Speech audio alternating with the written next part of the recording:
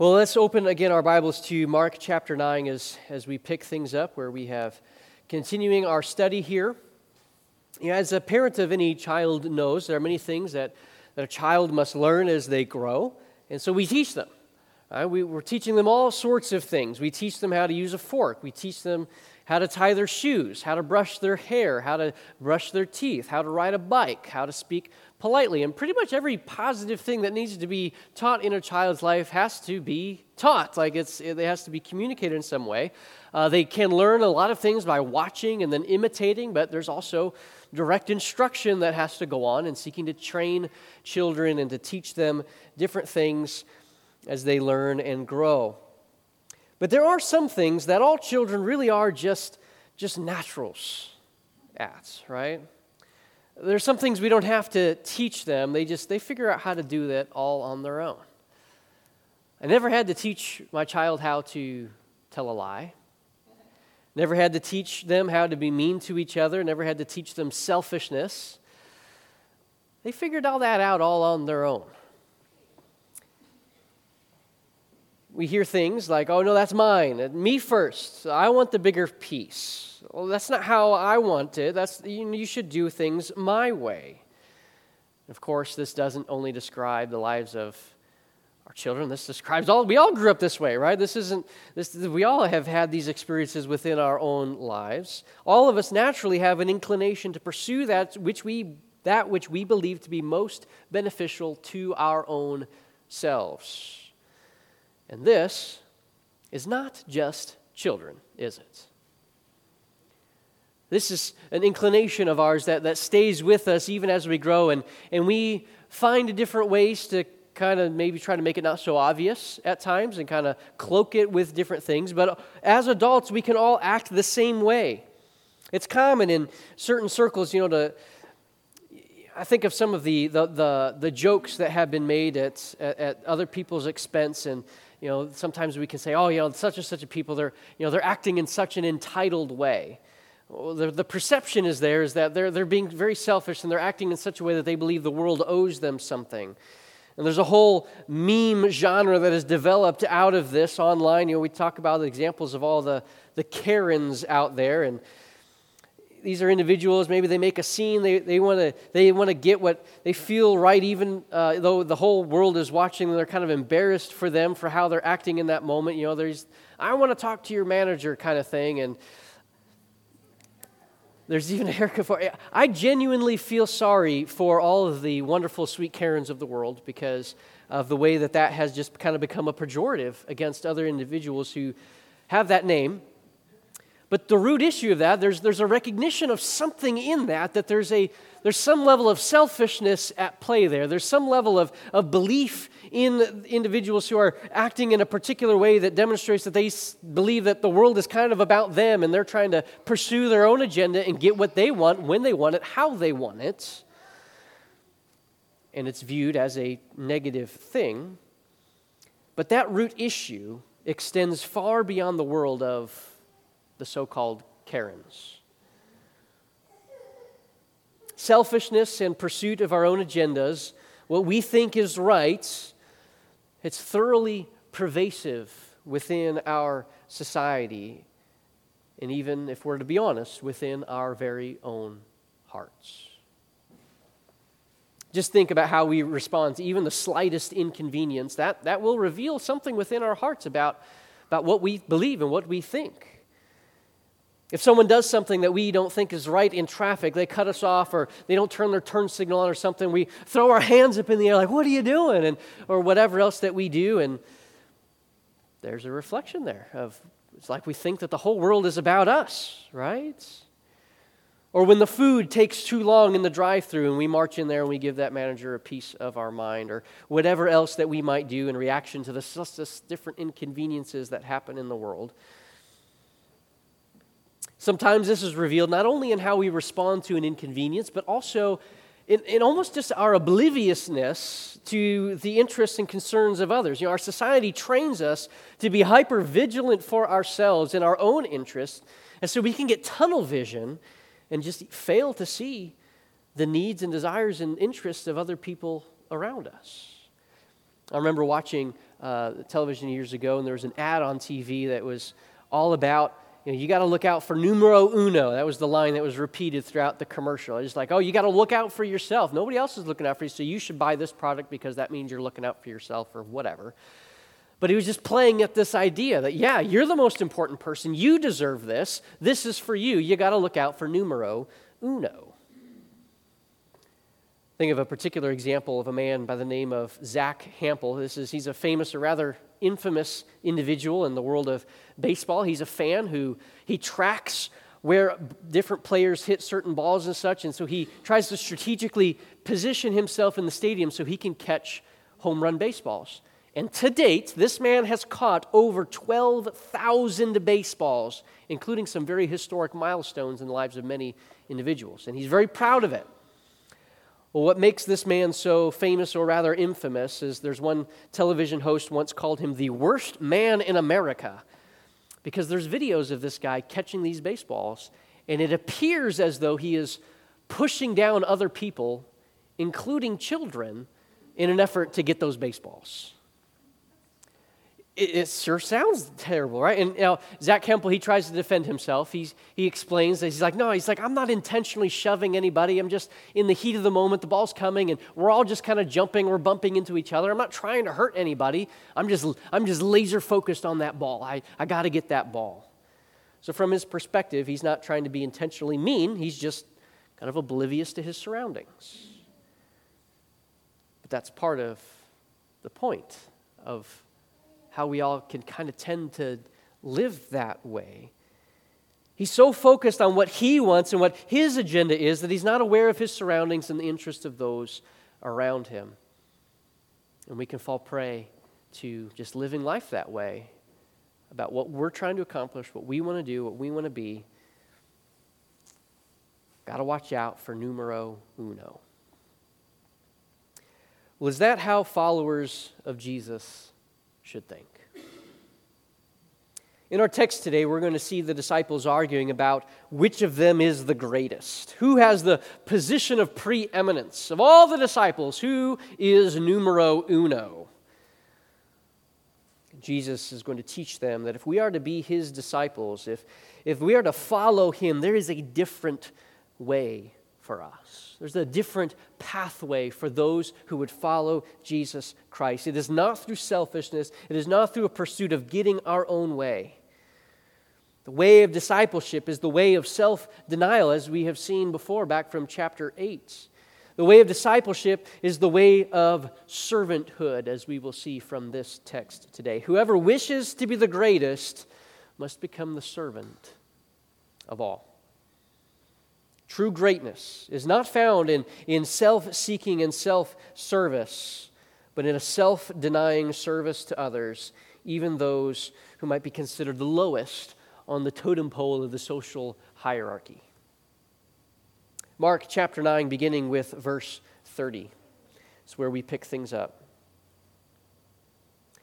Text says this: They went on from there and passed through Galilee, and he did not want anyone to know, for he was teaching his disciples, saying to them, The Son of Man is going to be delivered into the hands of men, and they will kill him, and when he is killed, after 3 days he will rise. But they did not understand the saying, and were afraid to ask him. And they came to Capernaum, and when he was in the house, he asked them, Well, what were you discussing on the way? And they kept silent, for on the way they had argued with one another about who was the greatest. And he sat down and called the 12, and he said to them, If anyone would be first, he must be last of all and servant of all. And he took a child and put him in the midst of them, and taking him in his arms, he said to them, Whoever receives one such child in my name receives me, and whoever receives me receives not me, but him who sent me. This passage is the second of 3 cycles of Jesus teaching his disciples about about the reality of what must come in Jerusalem, followed by statements or a demonstration that the disciples were really not quite catching on to what Jesus was trying to teach them and communicate to them.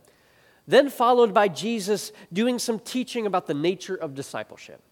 We saw the first of those cycles earlier in chapter 8. From Jesus' perspective, if you're going to be his follower, well, then you need to be prepared to live as Jesus would live and even die as Jesus died if it would come to that. And so we saw in the first cycle in chapter 8 that ever-famous cost of discipleship passage. If anyone would come after me, let him deny himself, take up his cross, and follow me. Whoever wishes to save his life will lose it, but whoever loses his life for my sake and the gospel's will save it.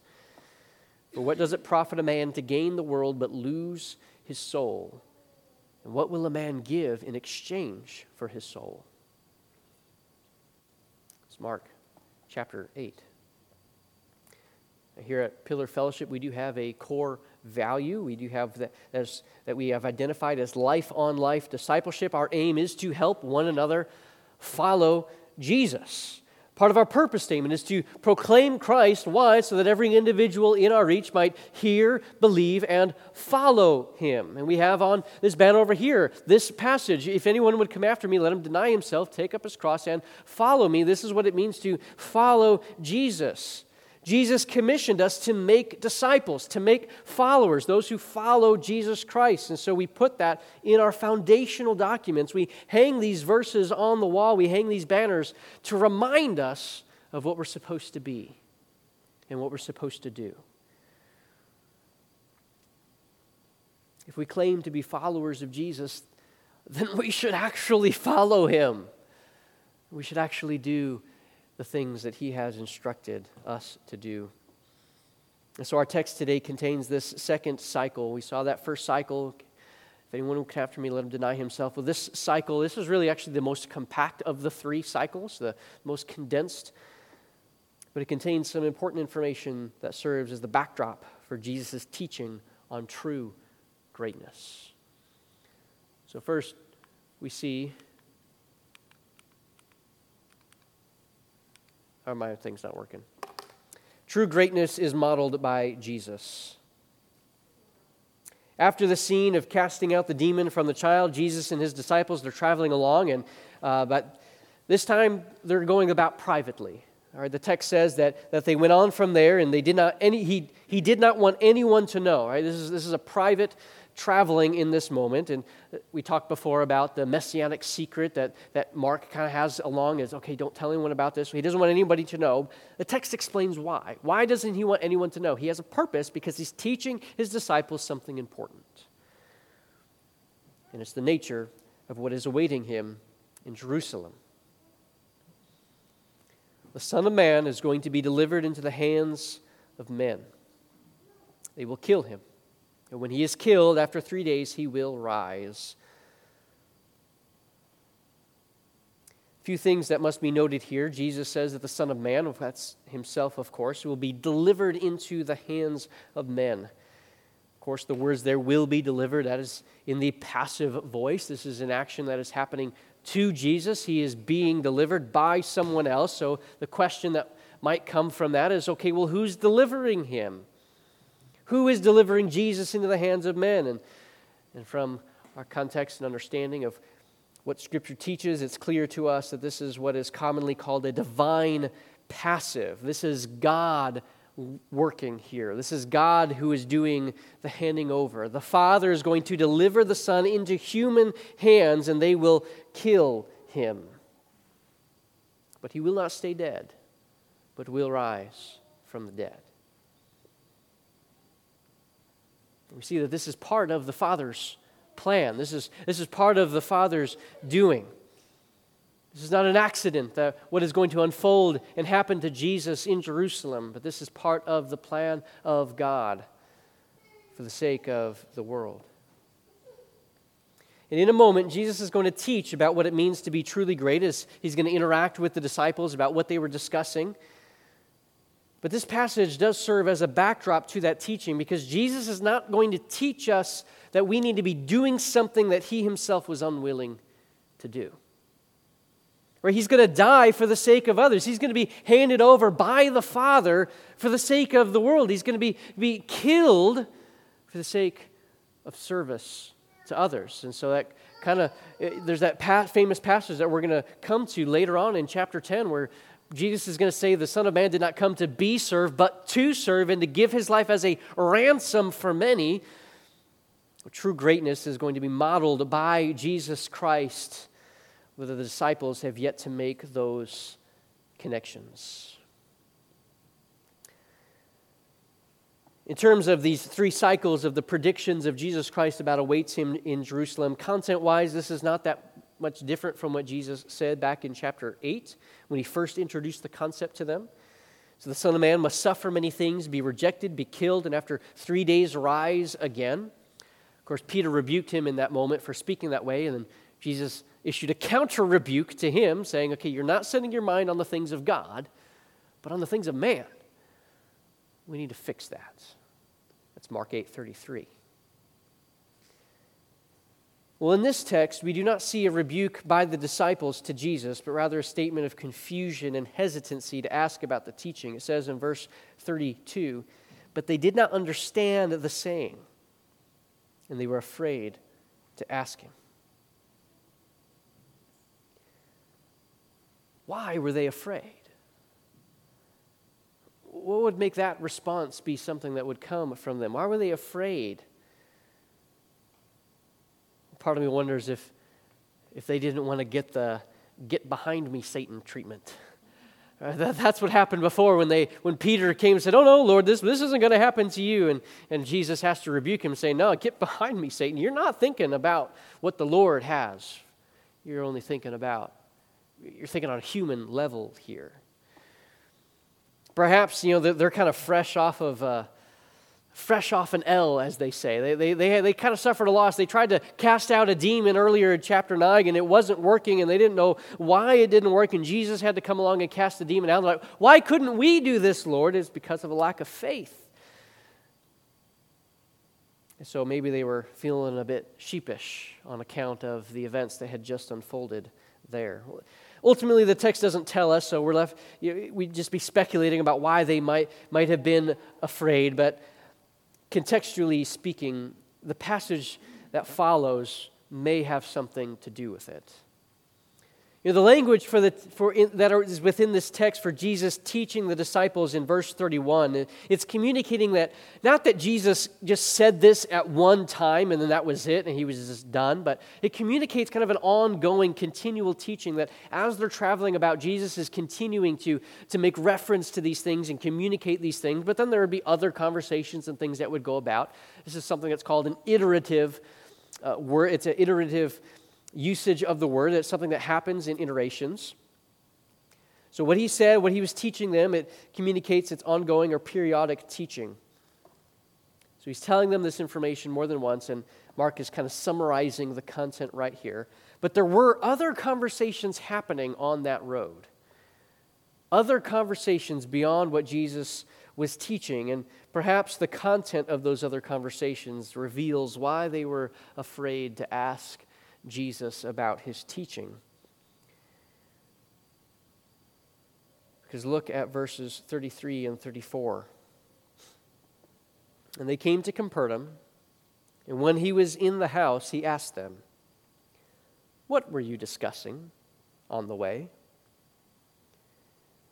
But they kept silent, for on the way they had argued with one another about who was the greatest. They had argued about who was the greatest. Seems the disciples were still setting their minds on the things of man rather than on the things of God. And I can imagine that as Jesus is trying to teach them about his own suffering and the death that is going to be experienced by him as the Father is going to hand him over into the hands of men and all these horrible things that are going to happen to Jesus Christ. And here are the disciples talking about who's the greatest. Those messages don't really mesh too well together. So as they think about the content of what Jesus is teaching and then what they're arguing about, makes sense that they were a little hesitant to be forthright about what they were talking about on the way, because it does not comport with Jesus' message and what is to come. Jesus is teaching them that the Son of Man was going to die, and all they could argue about was which of them was the greatest of the disciples. So we have a principle by way of a negative example that true greatness is not self-seeking. And I have to say, before we're tempted to be too hard on the disciples, there's a few things that we need to remember. Just try to get inside the minds of the disciples for a moment, understand why they're having this discussion in the first place. In chapter 8, there's this incredible confession that has been made. Who do you say that I am? And Peter says, you are the Christ. You're the Messiah. You're the one that we've been waiting for. You're the long-awaited anointed one. And Jesus affirms Peter in that confession. Yes, I am the Messiah.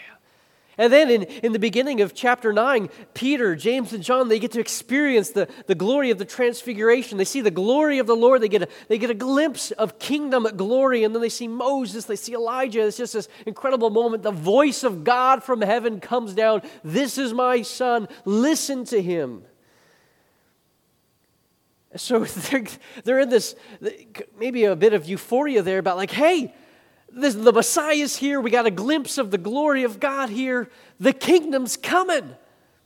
And we, the Messiah's closest companions, his most ardent supporters, the ones who have been with him, surely we're going to have a privileged place in this kingdom because we are the ones who are following him so closely. So to them, within their minds, Jesus has, yes, he's confirmed that he's the Messiah. That means the kingdom is coming soon. We're his closest companions. We're going to get this privileged position. Well, who gets the most privileged position? Maybe Peter, James, and John are thinking that they're going to get a better position because, hey, they got to go up on the mountain after all. They got to see the glory of God and of Christ in that moment. But they're arguing about these things.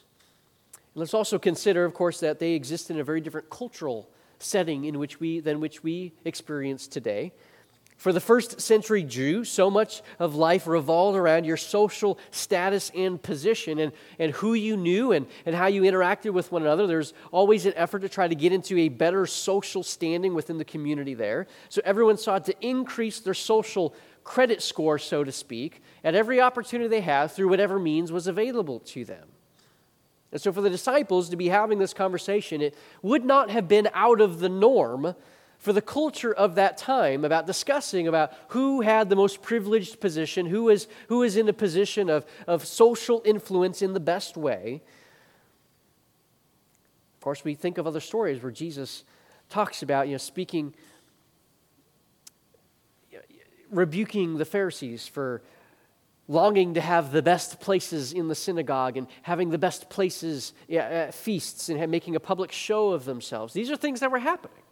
Right? This is just the way the culture interacted with one another. That was the culture, but that doesn't mean the culture was right. The culture does not establish what is good and right and proper. People did what they could to put themselves into a position to advance their social credit of sorts. And Jesus is going to say, this is not the way. This is not the pathway to true greatness. So look again at verse 35. Jesus sat down, he called the 12, he said to them, if anyone would be first, he must be last of all and servant of all. Notice there he says he sat down. This indicated for a rabbi all right, he's pulling up a chair, he's sitting down, all right, this is formal teaching time. Y'all are about to get a lesson, all right? Everybody listen up. So he sits down, he gathers them together, and he delivers this statement. If anyone would be first, he must be last. You want to achieve true greatness in your life? Guess what? Seeking to establish your greatness through the concept of pursuing greatness itself, it's not the way. It's not the pathway to greatness. If anyone would be first, he must be last of all and servant of all. Culturally speaking, that's a hard pill to swallow. In some ways, the statement's kind of paradoxical, though, isn't it? If you want to be first, you got to be last. Okay, well, how does that work?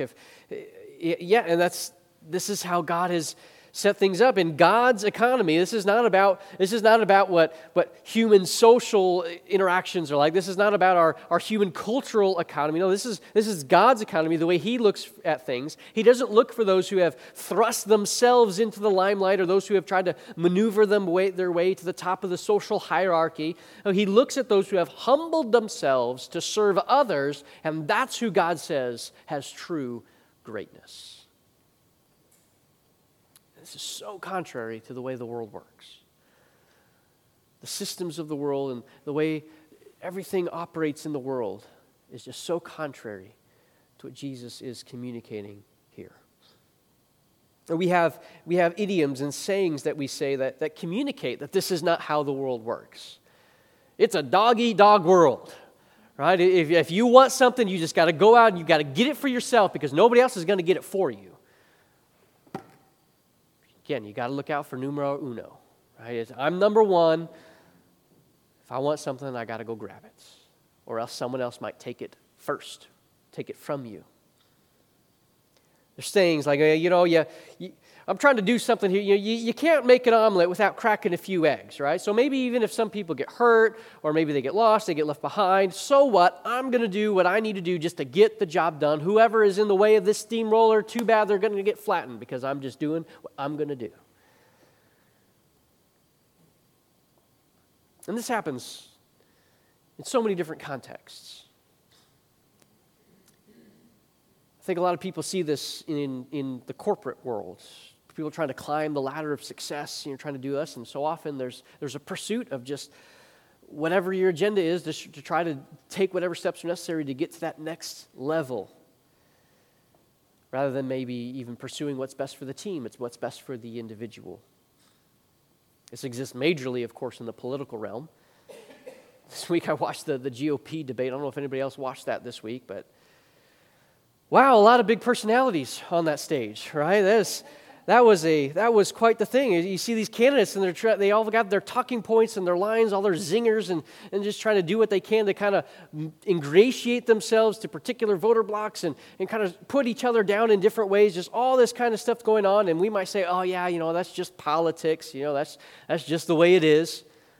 But it doesn't have to be. It doesn't have to be the way it is. That doesn't justify the behavior. We can't just say, oh, that's just politics, and just say it doesn't matter. But the sad reality is it's not just out there that these kinds of mindsets and this kind of attitude can creep in. It can happen within churches as well. I can recall different church experiences I've been in over the years. I can recall church business meetings that have devolved into shouting matches. I've seen people trying to maneuver and manipulate their way into different positions of authority. I've been on the receiving end of someone trying to use flattery and manipulative speech and influence to try to push me towards a certain viewpoint. I've watched the internal struggles of denominations as they deal with their own internal politics, and I see this as this jockeying for position, an effort to try to be the greatest, or how, of course, they're not going to use that terminology, that's what they want to try to accomplish. No one comes out and says, oh yes, I'm trying to be the greatest person in this church. And yet, the behavior and the actions and the manipulations and the jockeying for position and the tactics that are used communicate that that's what's at play. The actions betray the attitude, that there's an agenda, and it's so important that I'll use whatever tactics I deem necessary to see that agenda accomplished. And Jesus says, that is not what I want for you. It is not what I want for my followers. I don't want you to be pursuing this pursuit of yourself and your own greatness in whatever way you think you want in your own pursuit and your own agendas. I don't want you to do that. If you're going to follow me, if you're going to learn from me, the Master, well, it starts with self-denial. I've taught you that before. Back in chapter 8, Jesus says that the greatest is not a pursuit of greatness, but through service. The greatest will not pursue greatness itself, but service. True greatness pursues service. That word for service is commonly used in the context of waiting and serving tables. We even use this language today. There's the whole service industry that's designed in that way. And serving, waiting tables is all part of that. Taking orders, making sure everybody has what they need to enjoy their meal. But there's a broader concept there that beyond just serving tables, but it includes that concept that helps us understand the meaning. That the root word for service is the word from which we get the term deacon. And in many places throughout the New Testament, the word for service is translated as minister or ministry. There's a service, there's a ministry to one another. And of course, those words begin to take on a more technical idea as time goes on and as the meanings of words kind of take on these different concepts. And so the terminology of servant or deacon itself can have a technical meaning in terms of a church office. But before that, it's just about service to others, ministry to others.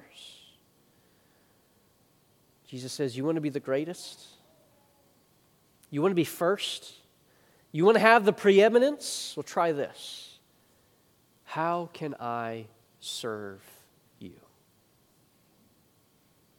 Only then will you achieve true greatness.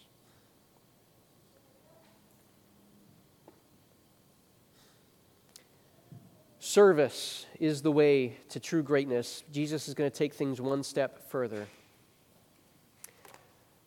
Verses 36 and 37, we see that true greatness serves the lowest. True greatness serves the lowest. And he took a child and put them in the midst of them, and taking them in his arms, he said, whoever receives one such child in my name receives me. And whoever receives me receives not me, but him who sent me. I believe Jesus is using this as an illustration of the point that he's making about service, that if we want to be the greatest, we want to be last of all and servant to all, and that includes serving what he brings his child into his midst. It includes service to one such child. This would have hit the Jews in this culture differently than it probably would strike us today. In that culture, children were often considered to be the lowest on the social hierarchy. They did not have standing, they did not have a voice, they did not have influence, they didn't provide positive value to the society until they grew older and were trained in doing other things. So for Jesus to take this child and put them in their midst and to make an object lesson out of this child would have been shocking to a degree to these disciples. So not only must you be a servant of all, but you must even be willing to serve children. See, at least at the concept of service, if you're serving adults, depending on who you're serving, you may have the opportunity through that service to ingratiate yourself to someone who might be able to reciprocate something back to you. Oh, yes, I want to be the servant. Oh, I want to be the servant of this rabbi. Oh, I want to be the servant of this other synagogue leader. Oh, I want to be a servant of maybe this governing official of some. Oh, yes, I want to do that because that puts me in a position where I can better my social credit score, so to speak, because look who I'm associating with. But there's no opportunity for advancement with children in terms of serving children.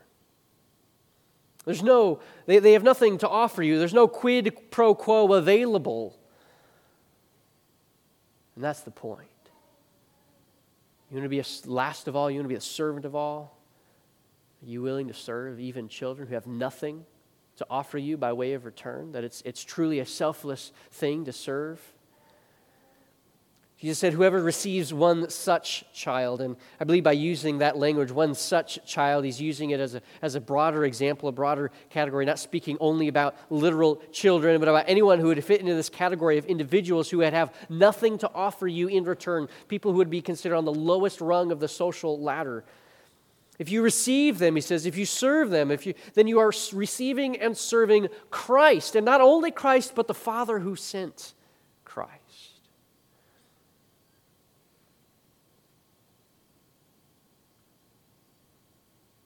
You're willing to serve, even those that we would be perhaps uncomfortable associating with and serving.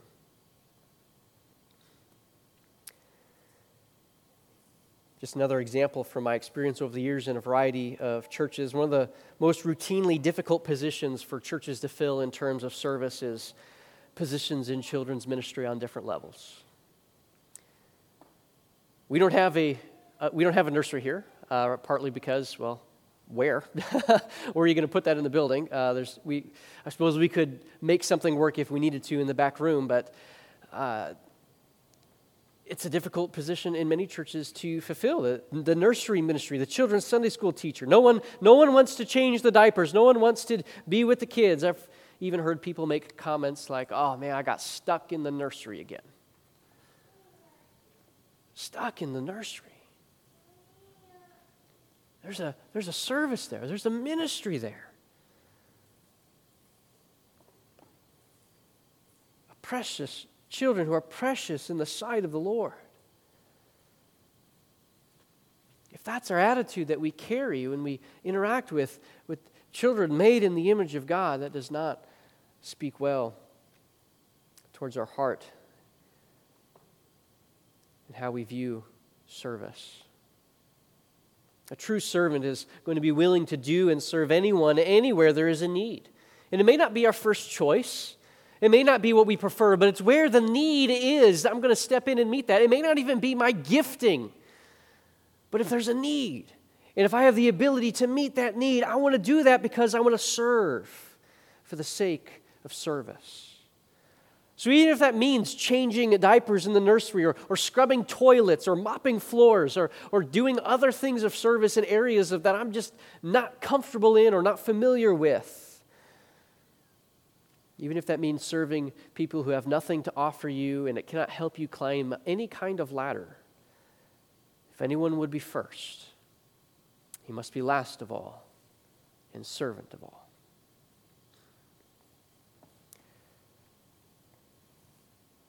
Flip with me very quickly over to Philippians chapter 2. I just want to look at this one text very briefly before we conclude our time together this morning. Philippians chapter 2. We're going to pick things up in verses 3 through 8.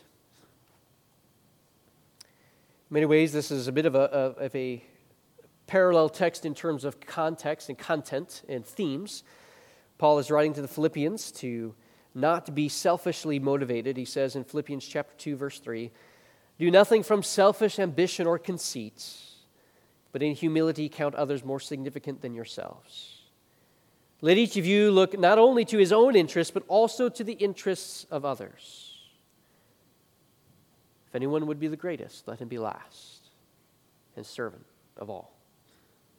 But Paul doesn't stop there. He goes on to provide us an example that we have in Jesus Christ. "Have this mind among yourselves, which is yours in Christ Jesus, who, though he was in the form of God, did not count equality with God a thing to be grasped, but rather he emptied himself by taking the form of a servant." Taking the form of a servant and being born in the likeness of men and being found in human form, he humbled himself by becoming obedient to the point of death, even death on a cross. Jesus says that he wants us to be the servants of all as his followers, but he is not asking us to do something that he hasn't already done himself. Jesus models this kind of service for us. This is part of what makes the gospel so amazing. Right? This is what makes the gospel so incredible. You have Jesus Christ, even though we who are dead in our trespasses, in our sins, we are alienated from God, we are separated from the Father because of our own sinfulness. While we were yet sinners, Christ died for us. Jesus did not look upon us and say, oh yeah, I just hope I can get something from this transaction here. No, he came to individuals who were completely undeserving of the grace of God. And he came to serve us lowly human beings. He emptied himself, took on the form of a servant, and became obedient even to the point of death.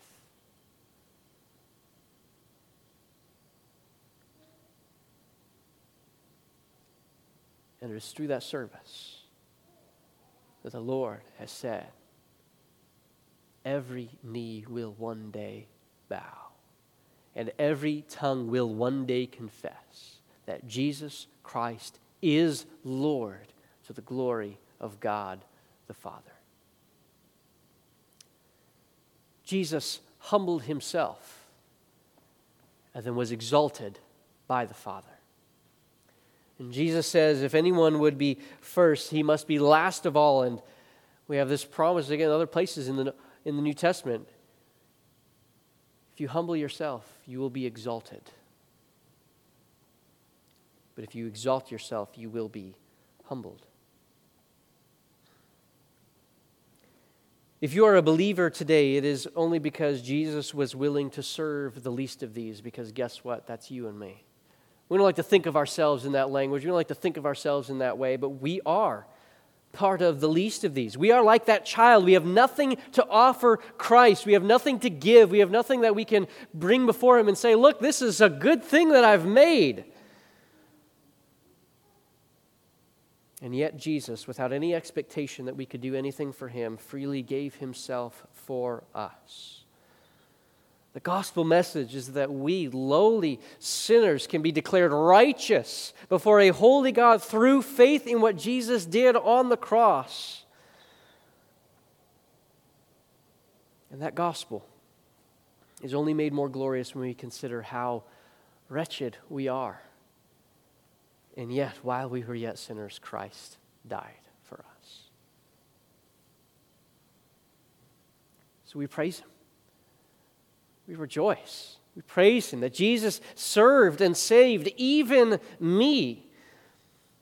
And if we are to be his followers, if we are to be his disciples, then we too should have a desire to follow his example and be a servant to others as well, even to those who have had no means of repaying us, no means of repaying the favor, even to those who within our flesh we would rather not serve and let somebody else take care of it. If anyone would be first, let him be last of all and servant of all. Father, thank you so much for this text. Thank you for Jesus Christ and his example, that he is a servant of all. And Lord, Jesus is our example, but he is not merely an example. He is our Savior. It is only through the sacrifice of Christ on the cross that we are even given the ability to have a selfless life. Lord, as your word says, that even as we pursue, that I think of another text later on in Philippians chapter 2, where we're to work out our salvation with fear and trembling, knowing that it is God who works within us both to will and to do for his good pleasure. Lord, we come before you needing your grace and your enablement in our lives to live as you have instructed. Lord, I pray that we would never look upon this and feel the burden and the weight of what it means to serve others. Lord, I pray that we would take joy in this, that we would look upon Christ and look upon the service that he offered and rendered unto us, and that we would say, oh, Lord, that we could be like our Lord. Lord, make us like our Master. May we follow as he has directed us to live. Pray, Lord, that you would make me a servant, and that we would honor you as we serve those around us. Pray this in Christ's name. Amen.